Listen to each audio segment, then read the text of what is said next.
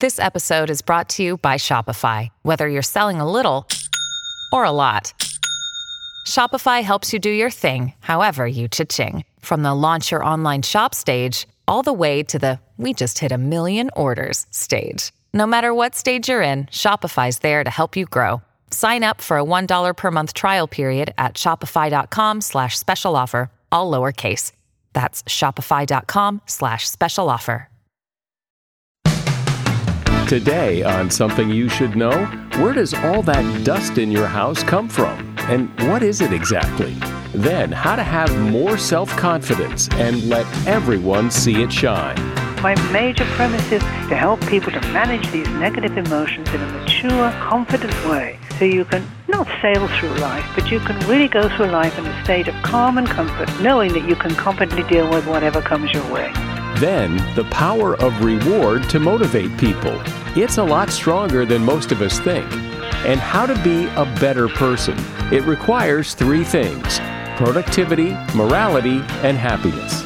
The most important thing for happiness, and it turns out longevity, is socializing, having valuable, positive social interactions with people you care about is the number one factor in predicting people's happiness and in changing people's happiness. All this today on Something You Should Know.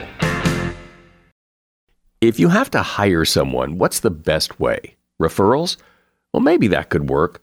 But just because somebody knows somebody who knows you doesn't necessarily mean they're qualified. Or you could pull out that file of random resumes that came in during the last 6 months. Maybe there's somebody in there. Maybe. Now, if you're hiring, you need Indeed.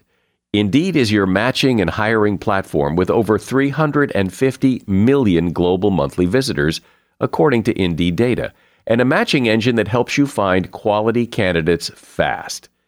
As a business owner, I've found that hiring the right people, well, there's just nothing more important. Don't leave it to chance or a referral or a random resume. Use Indeed. In the minute I've been talking to you, 23 hires were made on Indeed, according to Indeed data worldwide. Indeed's matching engine is constantly learning from your preferences. So the more you use Indeed, the better it gets. And listeners of this show will get a $75 sponsored job credit to get your jobs more visibility at Indeed.com/something. Just go to Indeed.com/something right now and support this show by saying you heard about Indeed on Something You Should Know. Indeed.com/something. Terms and conditions apply. Need to hire? Oh, you need Indeed. Something you should know. Fascinating intel, the world's top experts, and practical advice you can use in your life. Today, Something You Should Know with Mike Carruthers. Hi, welcome to Something You Should Know, where we start today with the subject of dust. It's everywhere. You get rid of it, it comes right back again. So what exactly is dust, and where does it come from? Well, you're not going to like this, but a team of scientists in Arizona say that it consists basically of a potpourri of dead skin shed by people, fibers from carpets and furniture, and airborne particles and dirt tracked in from outside. They even say it can include things like lead, arsenic, and other bad things from air and soil outside the house. The best way to reduce household dust is to have efficient doormats at every entrance. Wash sheets and towels often, that's where the dead skin cells are usually hiding, and vacuum everything. And that is something you should know. Some people just exude confidence. They're so sure of themselves that they seem to know what they're talking about. They control the room, and people pay attention to them. Other people struggle with confidence. They doubt themselves. They worry about what other people think, and they think others are thinking very critical thoughts about them. So how can we be more self-confident? How can we not let what other people think or what we think other people think about us crush our belief in ourselves? Sheena Hankin is a psychotherapist in New York City, and she has spent a long time working with people to help build their confidence. And she is author of the book, Complete Confidence. Hello, Sheena. So why, in your experience, why do you think that some people are just more naturally self-confident than others? I think some people are more fortunate in their backgrounds. I think they're brought up by people who have more confidence than others. They don't know it, but they, in fact, give that to their children just as we give everything else to our children. And so you have confident parents, or at least one confident parent, or grandparents and influences like that. We can grow up seeing the world as a safe place that's manageable, and that when bad things do happen, as they do to everyone, that you can react to it maturely in a problem-solving fashion. The rest of us, including me, didn't get so fortunate. We can be loved a lot, but we may not be given the guidance to do that, Mike. But it would seem that if you grew up with this general lack of confidence, that as an adult now, it would be hard to get. I think that's a way to, in fact, sound a bit powerless around it, Mike. I mean, I think the brain's always in a state of adaptation. You know, that's a wonderful thing about a human brain. We're always striving at some level to be mature, to do better. I mean, people, you know, you look at the self-help books like mine. I mean, people read things, they try things, they listen to the internet. They look to find ways to do better in life. And so I think I'm appealing to that strong sense of survival to say, no, it isn't a daunting task. It's a wonderful thing to try and do. And like any new skills, it's always more difficult at the beginning. But even if you learn to drive, it's tough at the beginning. You think you can't put it all together. But when you learn to drive your brain, it gets easier. And one day you do it automatically. So we can make confidence an automatic thing if you really start out and see it as a skill. You know, there are those people who can walk into a room and just exude confidence, and people are drawn to them. And then there are the people who walk into a room and immediately start to think, you know, people are looking at me, people are judging me. The thought process is like in reverse. Absolutely, and that's a good place to start, because people like that are actually creating their own painful anxiety and shame. By having that point of view that everyone feels about me the way I feel about me. And having done a lot of research on that, Mike, people make very, very sort of instant judgments about people. And it's very much like this. Do I like this person? Do they seem safe? Does this person seem risky and somehow dangerous to me? Very simple animal responses. So if you go in there and you're in your own head and you're worrying about what people think, you come across sometimes even as arrogant or distant and hard to reach. And that's a way not to be popular. So what you've got to do is say, we have no clue what people think. And it really doesn't matter what people think. We've got to go in there and be open, look people in the eye, and tell myself, you know, I am myself.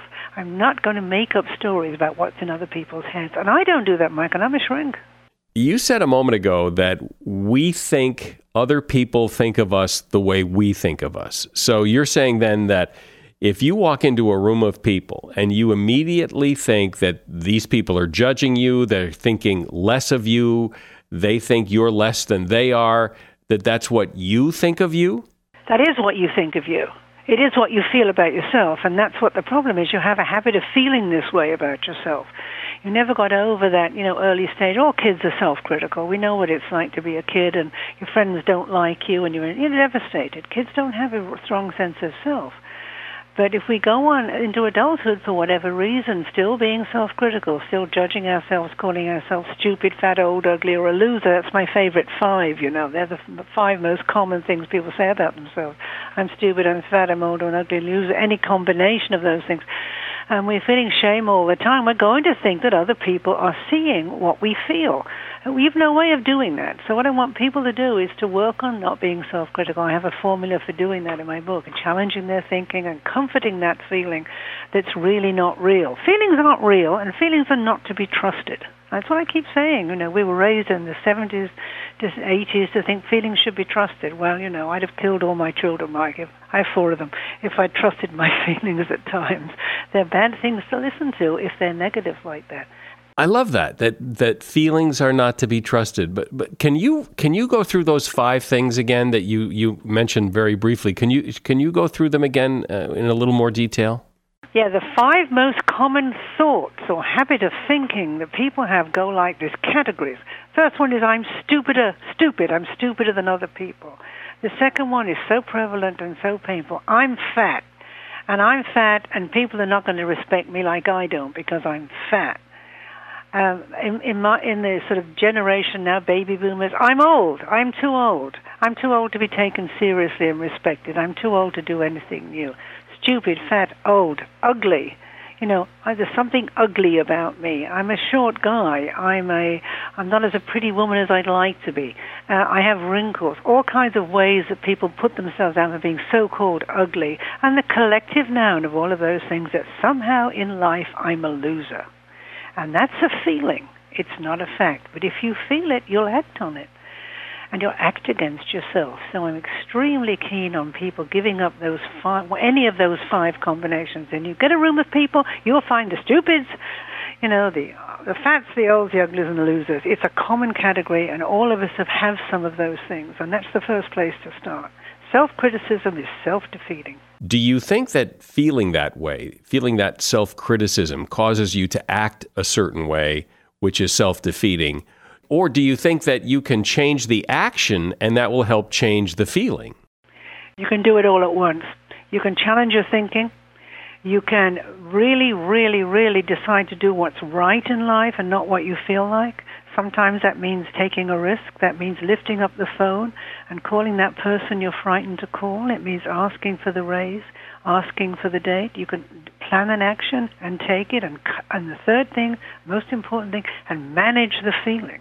Manage it to reduce it so you're freer to begin to change your life.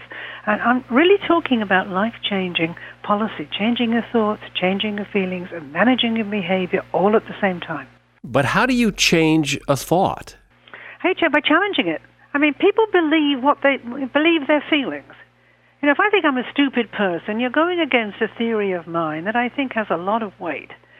That people are very smart. Everybody is very smart. And anyone else who calls others stupid or themselves stupid, particularly others, is making a big mistake and underestimating other people. And I worked with hundreds and hundreds of people, all kinds of educational levels, even no educational level.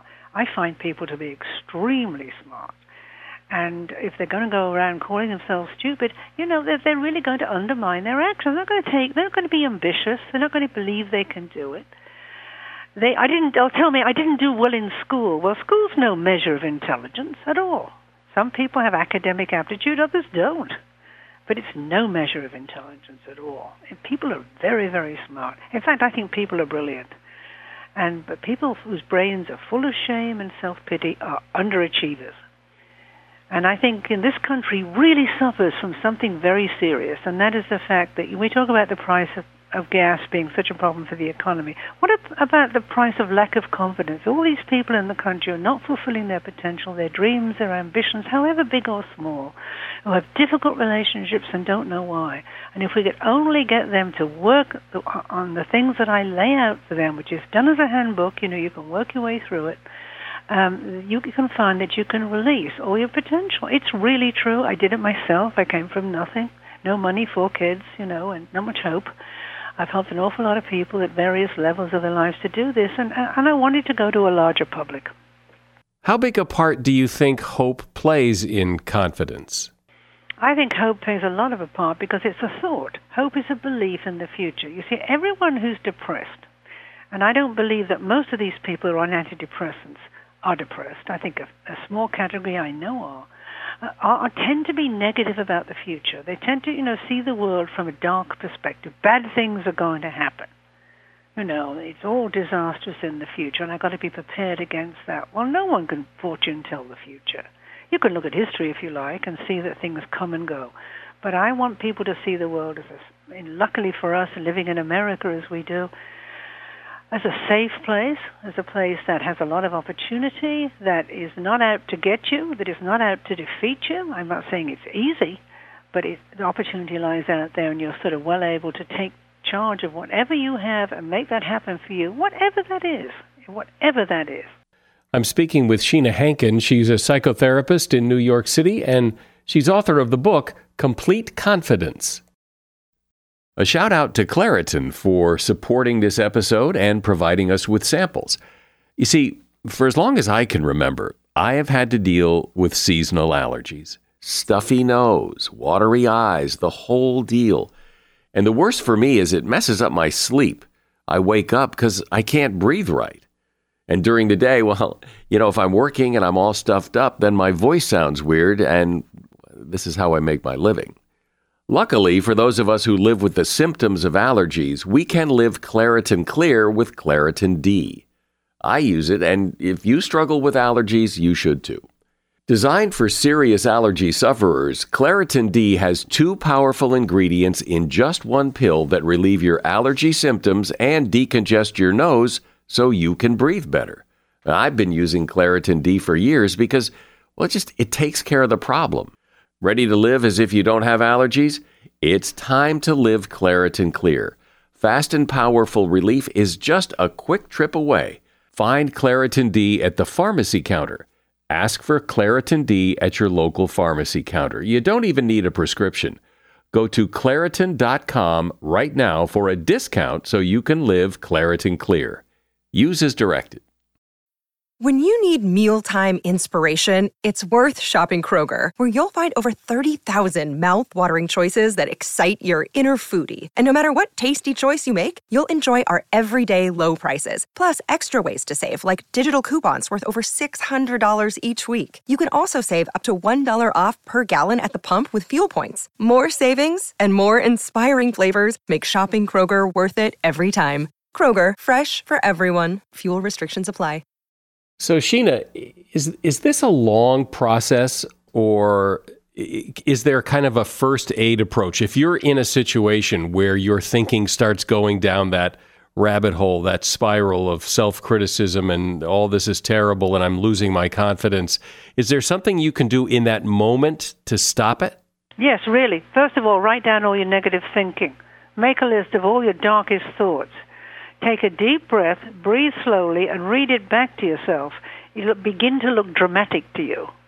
Short of some major, crisis that we're not dealing with. If your house burns down, it's a bit different. But if read them back to you. No, I can't stand this. This is terrible. I'm overwhelmed. I'll never get out of this hole. Just listen to that, right? Wait a minute. Let's reduce the emotion in that. Let's rewrite the list. I'd say this is a difficult situation. I have a set of decisions to make. I can calm my anxiety if I breathe slowly and tell myself that somehow it'll work out.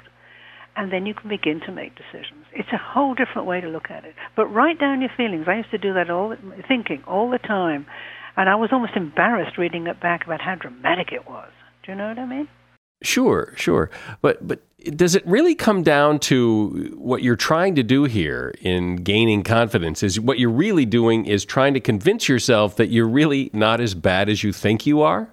It's convincing yourself you're not bad at all. I mean, what a judgment that is. I mean, are human beings bad? No, I don't think so at all. I mean, if you look around you, I can walk down the street. I don't expect anyone to hurt me. I don't expect anyone to treat me badly. I might find some bad-tempered person who's a little nasty for a minute, but that hardly makes them bad. Human beings are very good people who want to get along. And that itself is a whole change of attitude. Even your bad-tempered husband or your difficult mother-in-law, she really wants to get along. People are social animals unless they're extremely disturbed, and very few people are in that category. So give me a couple of examples from your experience, some how-to things that can really help kickstart this process of gaining more confidence. Well, the first thing is the one we've covered, and I want to do it again, is write down your thinking. Write down all of your negative thinking and write a challenge to it. Particularly take the drama out of it. Look for self-criticism and self-pity and try and squeeze that out of your thinking. Rewrite it. And look at it again. You can text it, you can do all kinds of, put it on your computer so you can revisit it. And then you'll see that you're actually overreacting. The next thing you can do is really, really look at self-criticism in your life. When you practice walking into rooms and just not doing that. Practice walking into a room and speaking up and saying, I'm going to say what's on my mind. I'm going to say it simply and kindly and directly, and I'm going to let it hang where it may. I'm not going to make up that people won't like me, will like me, and cease to impress people. I think stop pleasing people. This is a surprising one to say, but an awful lot of women spend their lives trying to be good people by pleasing others, by not, putting their own needs second, and being very resentful and sorry for themselves because, it's a tough way to live. Instead, follow my great belief, my philosophic belief that we have to sit with ourselves and say, Sheena, what's the right thing to do at this moment in time? And if the right thing is to disappoint somebody, let me do it kindly. but let me do the right thing, not what somebody else wants. So don't be a pleaser. That's one of the most common things people get depressed eventually about. And finally, manage your feelings. No raging and sulking. Raging and sulking is for 3-year-olds. If you're angry, make a statement about what you're angry about, if it's appropriate, without blame. Like, I was upset when you inadvertently, took something of mine that you didn't mean to, or you forgot to do something you said you'd do, or you left me waiting for half an hour when we were supposed to meet. I was upset. It troubled me. I didn't love that. But don't say, what kind of person are you to do this to me? Take the blame out of your language. Take the blame out of your language in your head. I think blame is something that really gets us out of the responsibility for our part in the problem. It just causes fights. So there's a few things to do. My major premise is to help people to manage these negative emotions in a mature, confident way, so you can not sail through life, but you can really go through life in a state of calm and comfort, knowing that you can competently deal with whatever comes your way. Just hearing you talk about this in the way that you do is comforting to people that this is not only possible, this is very doable if you're willing to make it a priority and make the effort. Because I think a lot of people don't see this as a choice. No, they don't. They label themselves, I'm an anxious person. I'm a depressed person. I have a terrible metabolism. I can never lose weight. I can't really expect to, I don't know enough to run a business. Do you know what I mean? I just can't do it. I'm too stupid.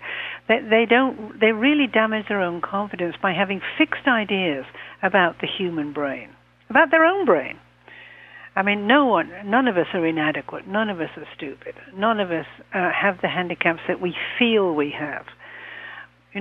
Mostly people, if they have hopes and ambitions, they're usually reasonable. And I'm not talking necessarily work. I'm talking about getting a relationship or, a hobby, a new thing you want to do. If you have an idea of doing that and it's not happening, then you're in your own way. If you're procrastinating, it's a way to make yourself not succeed. It's a terrible feeling. And you're not going to get there. I always say therapy shouldn't cost you money. When people come and see me, I'm not cheap, Mike. I have a big practice in Manhattan. But it shouldn't cost you money because you should achieve what you want to achieve as a result of it. Wait a minute. You just said that therapy shouldn't cost money, but you charge people a lot of money. I charge people a lot of money, but I expect them to go out and the benefits, get the benefits they want and feel it was worth it. I have people say to me, and I don't want to be self-congratulatory, but it's a true quote. I had somebody say to me, it was worth double what I paid you. Look where I am now. How much of this problem that you're talking about, how much of this lack of self-confidence comes from the worry of what other people think? Well, I like to say there's really basically 3 kinds of procrastinators. The first kind is the perfectionist, who thinks they can avoid criticism, right, by producing a perfection in whatever they're trying to do. And, of course, it's a nightmare to do that. You put hours and hours into things that don't necessarily need that long. And you eventually get tired of it and can't get yourself to do it. All perfectionists to a degree are procrastinators. Then you've got the true slackers in life, and there's less of these. Often younger teenagers think it should be easy. It should be easy. Why is it so difficult? Poor me, that's the self-pitiers. Poor me, this is too much for me. I'm overwhelmed. They use dramatic, victim words.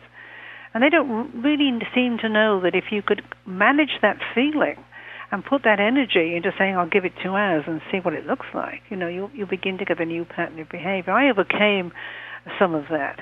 And the final one are the people who are so anxious that they just can't, they can't bear the feeling of starting anything. They just can't because they're so self-critical that it's not going to work. It's not going to be any good. I'm going to get a C, an F, a D. My boss isn't going to like it. It's above my pay grade. All those negative critical statements that they put off doing this thing because they feel it'll be terrible. They tell themselves, I do better under pressure. That's one of the ultimate lies in the world. No one does better under pressure, and the research indicates that. So we have to give up our excuses, and we really have to comfort ourselves, which I teach people how to do. Comfort that brain and do the things that we fear. My ambition for everyone is to do everything you fear that isn't actually dangerous. Ooh, imagine if everybody did that. Do everything you're afraid of that isn't actually dangerous. That would be a real confidence builder, wouldn't it?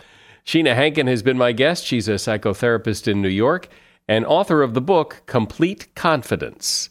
There's a link to her book in the show notes for this episode of the podcast. Another day is here, and you're ready for it. What to wear? Check. Breakfast, lunch, and dinner? Check. Planning for what's next and how to save for it? That's where Bank of America can help. For your financial to-dos, Bank of America has experts ready to help get you closer to your goals. Get started at one of our local financial centers or 24/7 in our mobile banking app.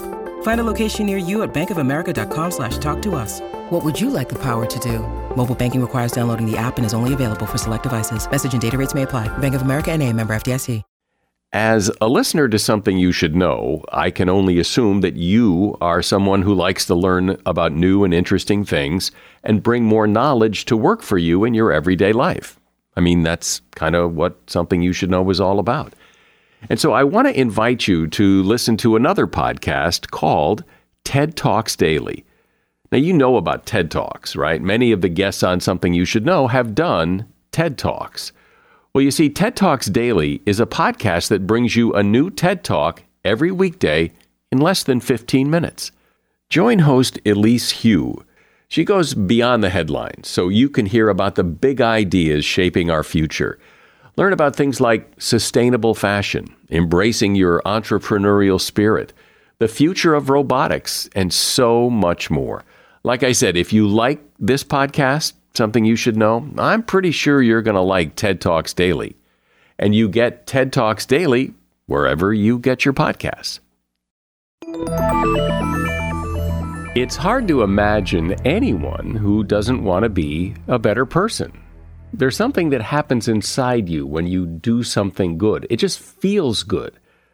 But what does it mean to be a better person? Better according to who? And according to what standard? What is it you have to do to be a better person? And is being a better person a never-ending quest? Can you always be better? Or is there some point at which you're simply a good person and that's good enough? Well, someone who has actually looked at this is Jim Davies. He is a professor at the Institute of Cognitive Science at Carleton University in Ottawa, and he is author of a book called Being the Person Your Dog Thinks You Are, The Science of a Better You. Hi, Jim. Welcome. Thank you so much. You know, when you stop and think about it, probably one of the reasons that we have dogs as pets and we like dogs is that your dog always thinks you're amazing. My dog loves me to death no matter what. But not everybody thinks I'm as spectacular as my dog thinks I am. Still, I mean, I like to think that I'm a good person and I try to be my best. And yeah, I suppose I could be better, but is this just a never-ending quest? No matter how good I get, I can always be better? It's never ending. And I think that this is something that makes people shy away from it, is they feel that for being like a good person or something, there's some end point. But I like to think of all these things as more like nutrition. You can understand better and better what a perfectly nutritious diet is, even if you're unable to achieve it. It's just a matter of how good can you do, right? How happy can you get? How productive can you be? And how morally good can you be? And you'll never be perfect, but it's something that you're always working on. And those three things, being productive, being happy, and morally good, those are the three things that make you a better person. So let's talk about them. Like being productive, like how? What would I do that I'm maybe not doing now? Well, I think the two most effective and easiest things that a person can do are get enough sleep and turn off as many notifications on their smartphone as they possibly can. Most people in the modern world are underslept, and getting more sleep is good for many things: productivity, health, longevity, happiness, and productivity. But also getting more sleep is one of the most pleasurable ways to improve your life. So it's not really a trade-off. So I would put sleep up there. But the other thing is that for productivity in particular, but also for happiness, getting constantly interrupted with whatever you're trying to do is a large drain. It makes people more anxious and it keeps them from getting things done. So I would recommend that people shut off like vibration, sound, watch notifications from their phone for as many apps as they can stomach, and only check social media and whatever else on your phone, maybe like every half an hour. So at least you get half an hour chunks of dedicated time to focus and concentrate on work. And that's the kind of thing that in the long term results in the kind of things that people feel productive about when they look back on their life. And how do we know this? How do we know this isn't just your preference, but that there's real science here? Yeah, well, we know that people prefer it because people constantly do it. And the thing is, it feels productive. Like when people are juggling like emails coming in and answering tweets, it feels productive because you're kind of knocking things down in a way that doing the things that are actually productive in the long run, they don't always have the same immediate reward. So it doesn't feel as productive in the short term. But they've done careful studies of how long it takes you to recover from an interruption, for example. And although the studies vary a lot in what their estimate is, everyone agrees that it's an unacceptably large interruption. I'll just take one example from a study of actual workplace interruptions. Like you're working on the budget and somebody pops by your desk to talk about their weekend or something. Sometimes people take up to an hour to get back to the original task, and sometimes they just never do. So these interruptions by your phone or by coworkers or something like that can really interfere with getting things done. So in addition to productivity, one of your three pillars of being a better person is morality. So what do you mean by morality? So morality isn't something that a lot of people think is scientifically investigatable. But when people do things that they think are good, it's very hard to compare them. So is it better to work an hour at a food bank or to donate $50 to the local theater? And I think a lot of people don't really think that there's a way to compare these things. But I've done an analysis where I try to put everything in some kind of a common currency. And that common currency I use is saving a year of a human life, right? So everyone can pretty much agree that if someone's going to die a year early, if you're able to let them live that extra year that they wouldn't have had, that's a good thing, right? And so what I try to do is put everything in those terms, and then you can compare doing one action versus another action, or doing something bad or something else bad, and then compare them, right? That's what I mean by morality, is like doing good for the world. And if you want to maximize your morality, you have to like find a way to put things into some kind of common currency, so you can try to do the things that have the most impact. And so take that theory, that example, and apply it into real life here. A lot of people, when they say donate to charity, they're very opportunistic about it. If they were going to invest in a company, they would certainly do their due diligence and figure out how much that investment would return in terms of money. And when you're trying to do something good, you should try to figure out how much return you're going to get in terms of goodness. And so what you can do, there are several charities out there that actually have measurements of how much good they're doing. And you can use those to try to do the most good that you can. Well, let's say if you were going to donate your money or your time. Sometimes I think people, the problem with giving to some big charity is it doesn't feel very real. You're fairly far removed from how it actually helps anybody, and which I think makes people reluctant. So maybe they give $10 to the guy standing on the corner with the sign, but how much good does that do either? And so I think people get very kind of confused. They want to help, but they don't know what to do to help. Those are great examples, because giving like $10 to somebody on a street, at least you're giving $10 to that guy and you know who you're helping, and it feels good. And when you give to a large organization, let's say like one of the best that I know of is buying bed nets for people who are in danger of malaria. You're buying bed nets and you don't know who the nets are going to. You don't even know if a mosquito would have bitten them that night. And it feels very distant. This is another reason why it's important to separate your emotions and your instincts about being good from actually being good, right? You should be using reason and data if you want to maximize your goodness, because your feelings are going to lead you astray. And so when somebody comes up to you and asks you for money, it'll feel good because you have that personal interaction in a way that mailing a check to a company and not meeting anybody doesn't. Right, but you wonder when you hand that guy the $10 or $20, what's he really going to do with it, and is it really going to help? And it almost feels as if it's making you feel better more than it's really doing much of anything else. Well, the other thing is, if you're giving money to people in your community, you're probably giving to people who are fairly rich. Now, let me phrase that, because I know people are thinking, what, a homeless person rich? But even like a street person in Canada or the United States is quite a lot more wealthy than many, many people on this earth. And so basically helping poor people in the rich world is far more expensive than helping poor people in another part of the world. So that's another result of this scientific analysis of morality, that you should be helping the poorest people on earth and not the people who are in your community, because you basically get less good bang for your buck. You can save a year of human life for an estimated about $80 donated to the most effective charities. But $80 is, you can't do anything like save a year of human life in the modern world with that kind of money. Yeah, but there is something about community spirit and wanting to help out the community that's a pretty strong pull for a lot of us. Yeah, so this is what I'm getting at, what I started with, is that strong pull you're talking about is exactly the kind of thing that you need to resist if you really care about maximizing goodness and productivity and all that kind of thing. Your emotions will indeed lead you astray. I mean, the question is there's a value maybe to helping your own community, but you got to ask a hard question. It's like, okay, even if you think the people in your community's lives are worth more than somebody who might die of malaria, how many? Like, one person's life in your community is worth 4 people in Africa?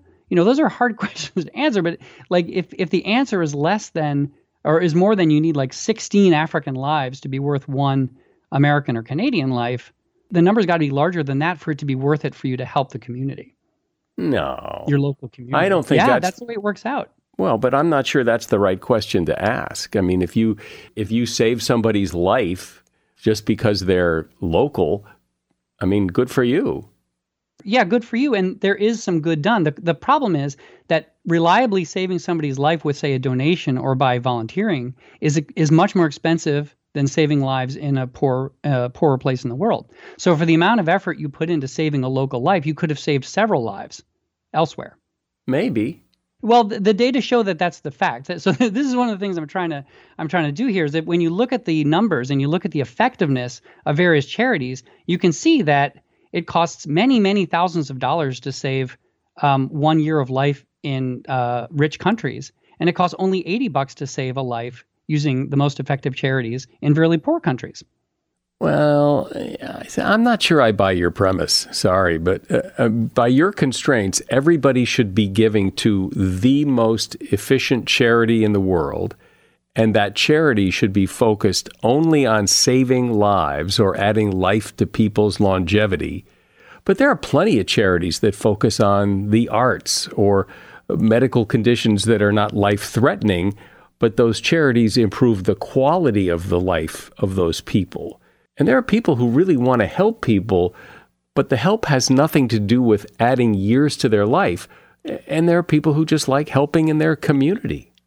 And I'm not saying, that it helping your local community is bad. You understand, what I'm talking about is maximizing your goodness, okay? If you're just happy being sort of good and just doing a little bit of good, then fine, right? But my analysis is about trying to be the best person you could be. I mean, if you donate only a few $100s a year to the best charities in the world, you're probably doing more good than you've done in the entirety of your life before that. That's just the way the numbers work out. Yeah, but okay, but it just doesn't seem like that should be necessarily the test. If I feel good about what I'm doing, then that's my contribution. I feel better, somebody benefits, and it may not be the most efficient donation in the world, but people benefited from it, and they're pretty happy, and life goes on. Yeah, I mean, if that's an attitude that one can have, right? What my analysis is about is trying for people who want to do better than that, right? People can, let's make an analogy with like eating, right? You might say, well, this is more nutritious, but this tastes good, and so my instincts say to eat this, so I just eat whatever I want, and it's fine. You can branch out and think about how much the charity is doing for you and how much it is actually doing good. If you're just donating to charity for the warm glow of donating, then maybe that's enough for you, right? But that really is separate from the good you're doing for the world. So I'm glad you're pushing me on this, though, because people, this is the common reaction that people get. Yeah, well, I mean, I just disagree. So, but you're looking at the numbers, but I'm not sure that that's the test. I don't think that that some well, people... let's look at it this way. Let's imagine that you're in a room and for the same amount of money, you could save 5 people's lives or 1 person's life. Do you think that it really doesn't matter because saving a life is good and whatever choice you make doesn't matter? That doesn't happen. Well, it does happen if you're talking about making donations to charity, however. So if you donate $1,000 to save people from deworming or from to save them from malaria, you can have an expected value of saving many, many years of life. So I feel like that actually is a choice that people make every day when they donate or don't. So let's talk about happiness. What is that in your view? Scientists separate happiness into 2 basic constructs. One is sort of your moment-to-moment happiness, and we get that by just asking people how they're feeling at random times during the day. And the other form of happiness is what we call life satisfaction, and that's when you ask someone to kind of reflect on their life and make a judgment about how well it's going. And so that's how we measure happiness. There are those 2 constructs, and they're not always in line, but they're often in line. And so what we can do is by looking over lots of data and how people live their lives and the choices they make and even genetic factors, we can try to see what will increase those levels of happiness. And what will? All right. So there are 2 things I think are the most important to emphasize. One is that if people are looking for the secret to happiness, I'm here to say that it doesn't work that way. Okay, because just knowing something does not automatically make you happier. A lot of what makes you happier is putting into practice a way of living. And that requires changing your habits, right? So that's the first thing. Just learning something is not going to make you happy. It's a matter of changing how you behave. That said, the most important thing for happiness, and it turns out longevity, is hanging out with people that you really care about. Socializing, having valuable, positive social interactions with people you care about is the number 1 factor in predicting people's happiness and in changing people's happiness. And the reason people don't do it very often, or they don't do it as much as they should, is because it particularly in the modern era, it takes a lot of effort to coordinate times. Like people are booked 2 weeks in advance or whatever, and sometimes people just throw up their hands and say, oh, I'd rather watch TV. But over time, watching television does not make you as happy as hanging out with people that you care about. Well, that certainly makes sense. And I think people have a sense of that. When you hang out with people, there is that feeling that you get of, being part of the group and the interaction is stimulating and it feels very good. But like you say, sometimes it's just easier to go watch TV. Yeah. And the nice thing about this is that there's really no downside. Some things that people chase in this world, like fame and other things, are kind of zero-sum games where you have to take away from somebody else to make yourself happy. But when you hang out with people you care about, everyone benefits, right? The people you're hanging out with get happier, you get happier. There's really no downside to it. So it's a really nice finding. So we've talked about your 3 building blocks to being a better person: productivity, morality, and happiness. Is there anything else that adds to being a better person besides those 3? Yeah. So one thing I found really interesting is animal welfare. I think a lot of people know that factory farming is very cruel to animals. But what a lot of people might not realize is cows are way bigger than chickens. Well, everybody knows that. But it turns out you got to eat like 200 chickens to make up the meat of 1 cow. So again, this is like all about like optimizing the good you do. If you eat beef for like 300 days of the year, you still would not eat an entire cow, but I can eat a chicken in 1 sitting, right? So like the mass of animals affects the calculation that one would think about if they were trying to, say, minimize their harm on factory farmed animals, right?